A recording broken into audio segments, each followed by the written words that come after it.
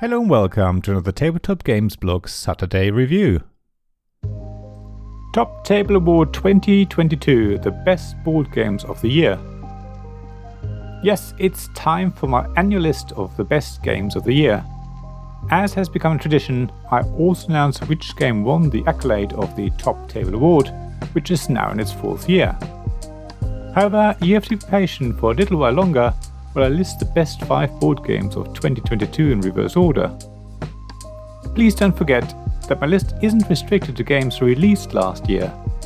My top 5 were selected from games I played in 2022, irrespective of their release date. There are quite a few games that come out near the end of the year. That means that I won't have had much of a chance to buy these games or get review copies, let alone get them to the table. So to be fair to these games, I happily include other games in my list. If you're after a list of 2022 releases only, then you're in the wrong place. Even so, I've played over 60 new to me games in 2022, which is an average of just over one new game every week of the year. I've also had over 350 plays in 2022, which is around one play every day.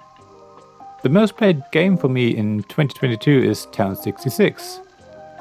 It is so quick to teach and play and has such a wide appeal that it's really easy to get to the table.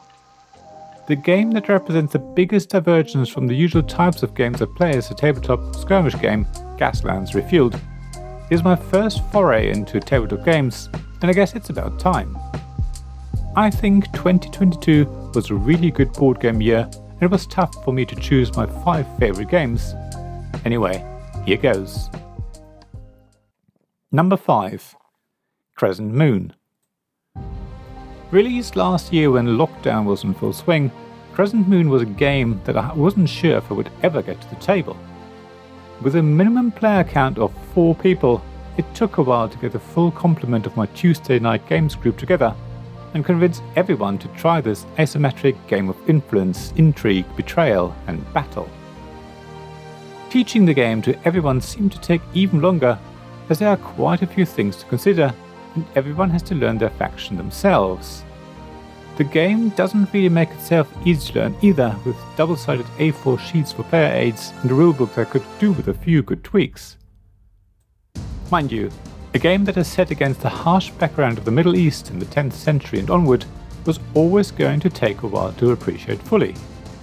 It took me 2 plays to better understand how the game worked and get a glimpse of what was still on offer, and remained unexplored until future game sessions. Crescent Moon packs a lot into what is really a relatively basic rule set. It provides players with opportunities to forge alliances that last just long enough to give victory to the person who's better at negotiating and betrayal. I know I said that the game has a relatively basic rule set, which is true, but there's a lot of terminology to learn and lots of things to take in, which can be overwhelming during your first game. If you read my review of Crescent Moon, you will see that I had quite a few issues with the game. However, despite these concerns, it still made it into my top 5 best board games of 2022. That's simply because the game rewards players who persevere and break through the initial complexity with an exhilarating 2 to 3 hours of gameplay, with plenty of direct player interaction and a little history on the side. Number 4. Nemesis. When it comes to Nemesis, you can't help but have the word alien in your head.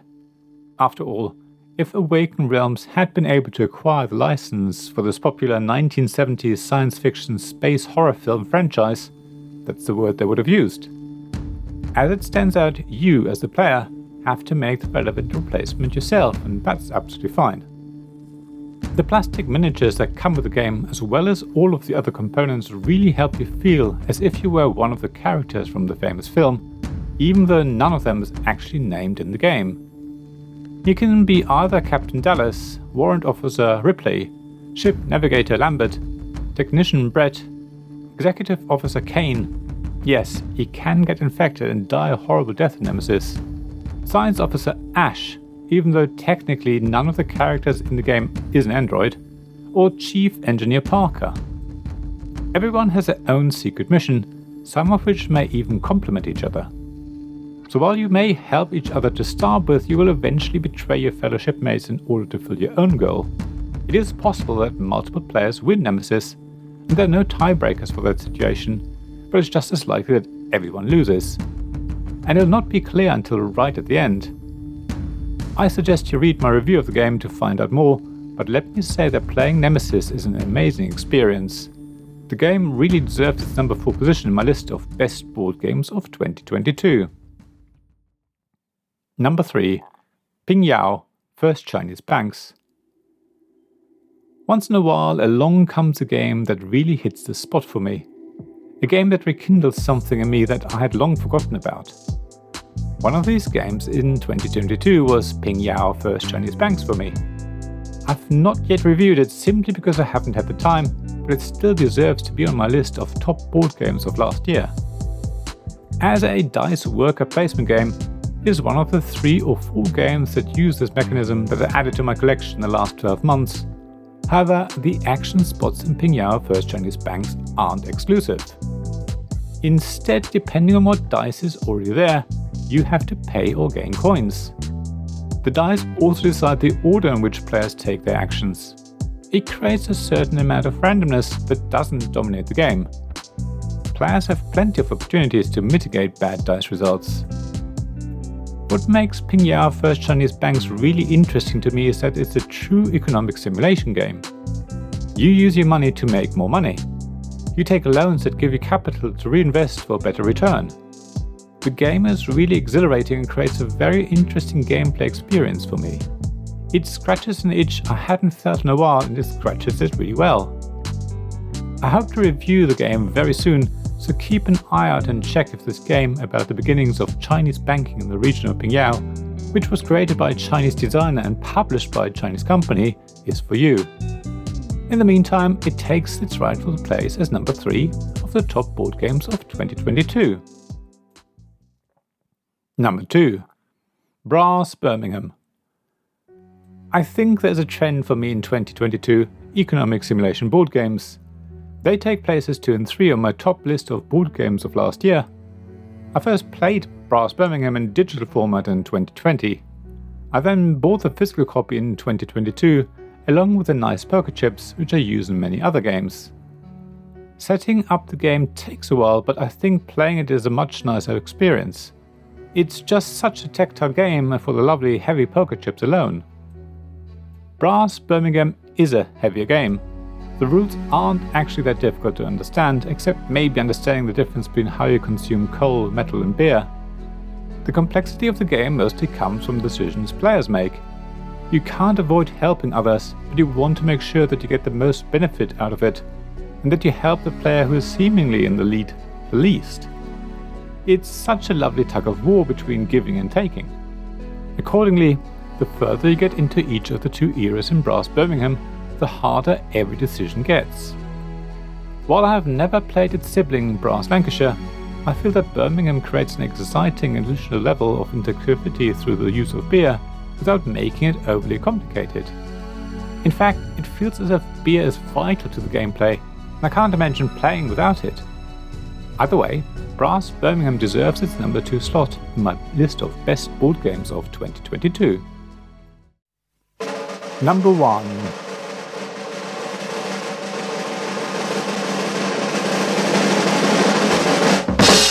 PAX Pamir 2nd Edition. Taking the top slot and thereby winning the coveted Top Table Award is a game set in the 19th century in Central Asia, a period that Western historians call the Great Game. Of course, what happened in the 19th century in Central Asia was no game, even if the imperial powers tried to portray it otherwise, but PAX Pamir 2nd Edition is certainly an amazing game. As I wrote in my review, the game itself also has its own history. While the first edition's rulebook contains a long section titled A Defense of British Colonialism, which seems to imply that the game portrays a positive spirit in history, the second edition clearly does all it can to distance itself from its predecessor. Specifically, the second edition's rulebook explained that some of the notable contemporary people were portrayed as heroes by Victorians, when in fact their involvement was probably more incidental than decisive, and that Afghan history makes no mention of them. Indeed, PAX Pamir 2nd edition puts players in the role of Afghan leaders who try and take advantage of the few opportunities that present themselves to unite the people and the country and create some sort of stability, at least for a short while. At its core, it's a tableau builder, but in reality, it's much more than that. It will take a while to really understand the game, not just because you need to learn what the over 140 cards do, but also need to get a feeling for when you need to change your allegiance and side with whoever seems to be most likely to win. It's all about tactics. Ultimately, PAX Pamir 2nd edition is clearly the best game of 2022. It deserves the top slot in the title of Top Table Award 2022. Congratulations to Cole Worley and the team for being so brave to take this game to the next level and make it into what it was always meant to be. Thank you for listening to this Tabletop Games Blog Saturday Review podcast. Please check the description below for links mentioned in this episode, as well as to the written version of this article on the blog. If you enjoyed this episode, please subscribe, give us some stars or leave a review. Please also tell your friends about me, and if you want to offer financial support, check out my Patreon Ko-fi pages, links to which you'll find in the blog at tabletopgamesblog.com. So thank you again for listening, and I hope to see you again soon. This podcast was made possible by the generous help of my supporters. Royal Patron Sean Newman, Magic Champion John Risley, Castle Guards David Miller and James Naylor, Dice Masters Alex Bardi, Paul Grogan and Robin Kay, Shining Lights Gavin Jones, Vukasin Nizovic, Sarah Reed, Richard Simpson and Tim Vernick.